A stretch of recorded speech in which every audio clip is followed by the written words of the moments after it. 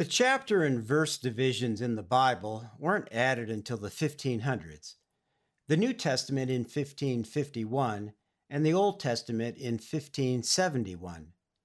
So there are many important Bible stories that span two chapters, and it can be hard to see some stories as being continuous.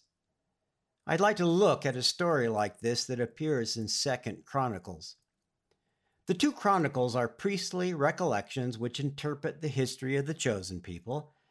We call them priestly because they tend to focus on the priests and the rituals and the temple of the Israelites. The two Chronicles trace Israel's history from the time of King David until the Babylonian exile, where many of the Israelites were forcibly moved 700 miles east to the heart of Babylon, the powerful colonial empire that had conquered Israel. The second book of Chronicles begins with the construction of the temple, and it ends with the decision to rebuild the temple some 400 years later. It describes the reign of King Solomon, a period that was very prosperous for the Israelites.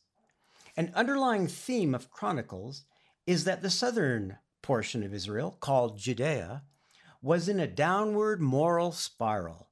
Despite the efforts of a group of reformers, the chosen people were degenerating, falling away from the path that God had chosen for them. But Second Chronicles is also a story of moral restoration and of eternal salvation for God's people. Here's what this passage, which begins at about verse 10 of chapter 5 and runs to about verse 2 of chapter 6, says. The temple has been built. Now the building will be filled with the Lord's presence. The temple comes to life as the ark, which contains the 10 commandments that God gave to Moses, is installed in the temple. So despite the moral challenges that are facing Israel, we are at a high point, a moment of great celebration and thanksgiving. The writer enthusiastically portrays the massed presence of the priests, the sounds of cymbals and of stringed instruments, harps, and singers, along with priests in white robes playing trumpets. What ensues is a service of joyous song. A supernatural cloud fills the temple. King Solomon, the son of King David, announces the opening of the temple as a house in which God can live forever. Solomon had successfully built the first temple, a feat that had been a very, very long-term goal of the long-suffering Israelites. Many of us, I would guess that all of us, have had moments of magnificence when we've experienced something truly glorious. The birth of a child can be a moment like that, or maybe signing papers on our first house. It could be something terrible that turns out to have an extremely good ending, being told that a cancer is in remission. There's one moment that was for me something very astonishing. It happened when the first of my eyes, my left eye, was repaired. When I was in high school, the optometrist started having trouble getting a correct prescription for my glasses. I seemed to have some sort of uncorrectable stigmatism, but they were able to get glasses close enough and I was just fine. The problem continued into college, with it becoming more and more difficult to find a prescription that would fully correct my vision. As the years went by, my vision continued to degrade. I moved to Colorado when I was 27 to take a job as an assistant professor in the engineering school at the University of Colorado at Boulder. By then, I was having serious problems with my night vision. Red taillights and brake lights of cars would scatter into sharp fragments, blocking out much of my field of vision. Then when I was 28, an ophthalmologist in town had a hunch. She became the first person to properly diagnose me. She sent me to a specialist in Denver who had in his office a piece of equipment that at the time very few ophthalmologists had. He was able to use this machine to make topographic maps of my eyes, and that sealed the diagnosis. It's called keratoconus, which is Latin for cone-shaped corneas. Many people have a mild version of it. Mine was severe. Essentially, as I aged, the collagen in my corneas began to break down. The corneas are the clear outer surface of the eyes. They hold the clear, thick ocular fluid in the eyes. They also pre-focus light for the lenses, which are inside the eyes. The problem was that as the collagen in my corneas degraded, my corneas thinned and they lost their structural integrity. Since there is more pressure in the center of the cornea than around the perimeter of the eye, my weakened corneas were punched out into a football or a cone shape. Thus, keratoconus, which means in Latin, cone-shaped corneas. My corneas also became very irregularly shaped around the surface of the cone because they were so thin and weak.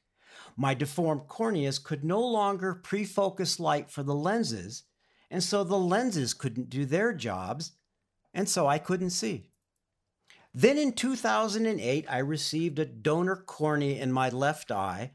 This was after many years of not seeing properly. The next day, the patch came off my eye. I happened to also be very, very nearsighted, and of course, the donor cornea was beat up and swollen from having been harvested from a donor and then transported and then surgically implanted in my eye.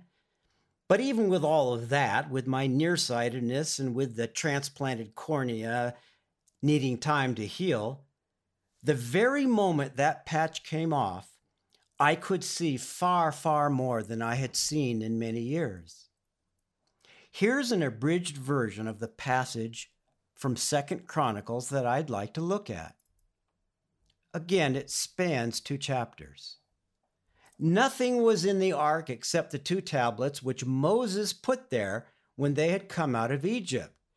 The priests came out of the most holy, and the Levites, who were the singers, all stood at the east end of the altar, clothed in white linen, having cymbals, stringed instruments, and harps, and with them 120 priests sounding with trumpets.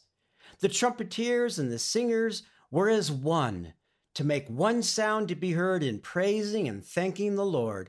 And when they lifted up their voice with the trumpets and cymbals and instruments of music and praised the Lord, saying, "For he is good, for his mercy endures forever," the house of the Lord was filled with a cloud, so that the priests could not continue ministering because of the cloud, for the glory of the Lord filled the house of God. Then Solomon spoke. The Lord said he would dwell in the dark cloud. I have surely built you an exalted house and a place for you to dwell forever. Well, I think of this passage when I think of that first day after getting my first eye repaired with a transplanted cornea. Cymbals, stringed instruments, harps, singers, and trumpets. It was magnificent. I felt as if God had stepped into my life the way God entered the new temple to reside there among God's people. I was overcome with a huge wave of thankfulness. Only because I was alive in the 21st century was I able to see. I remember thinking about all the millions of people who had come before me and were not able to get their vision repaired. But it was more than medical science that did it. I knew it was God. I had been blessed. I had gone from being legally blind to having vision that would soon, at least in that one eye, be 20/20.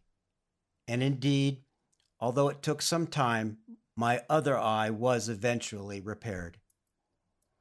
With a great blessing comes a great responsibility, I was taught as a boy.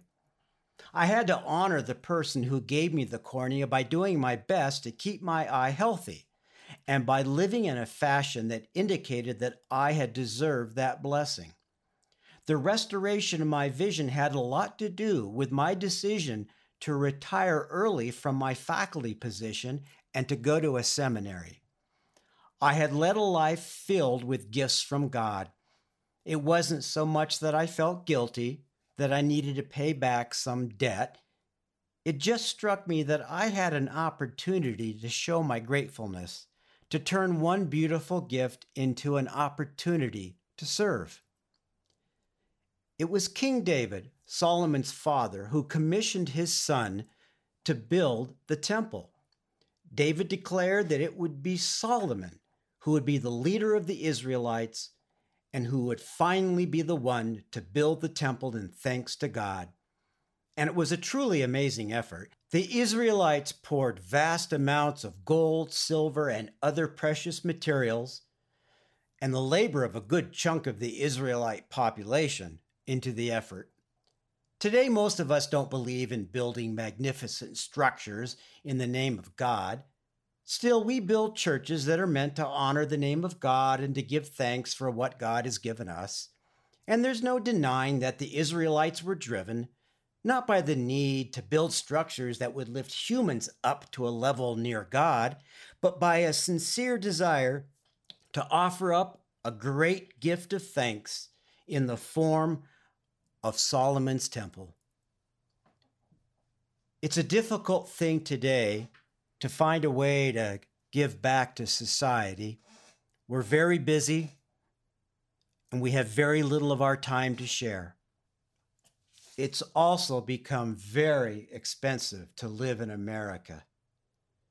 But Christianity is struggling, and churches that aren't open don't have the opportunity to strengthen the faith of those who are wavering, and they certainly don't have the opportunity to bring the next generation or the completely uninitiated to the service of God.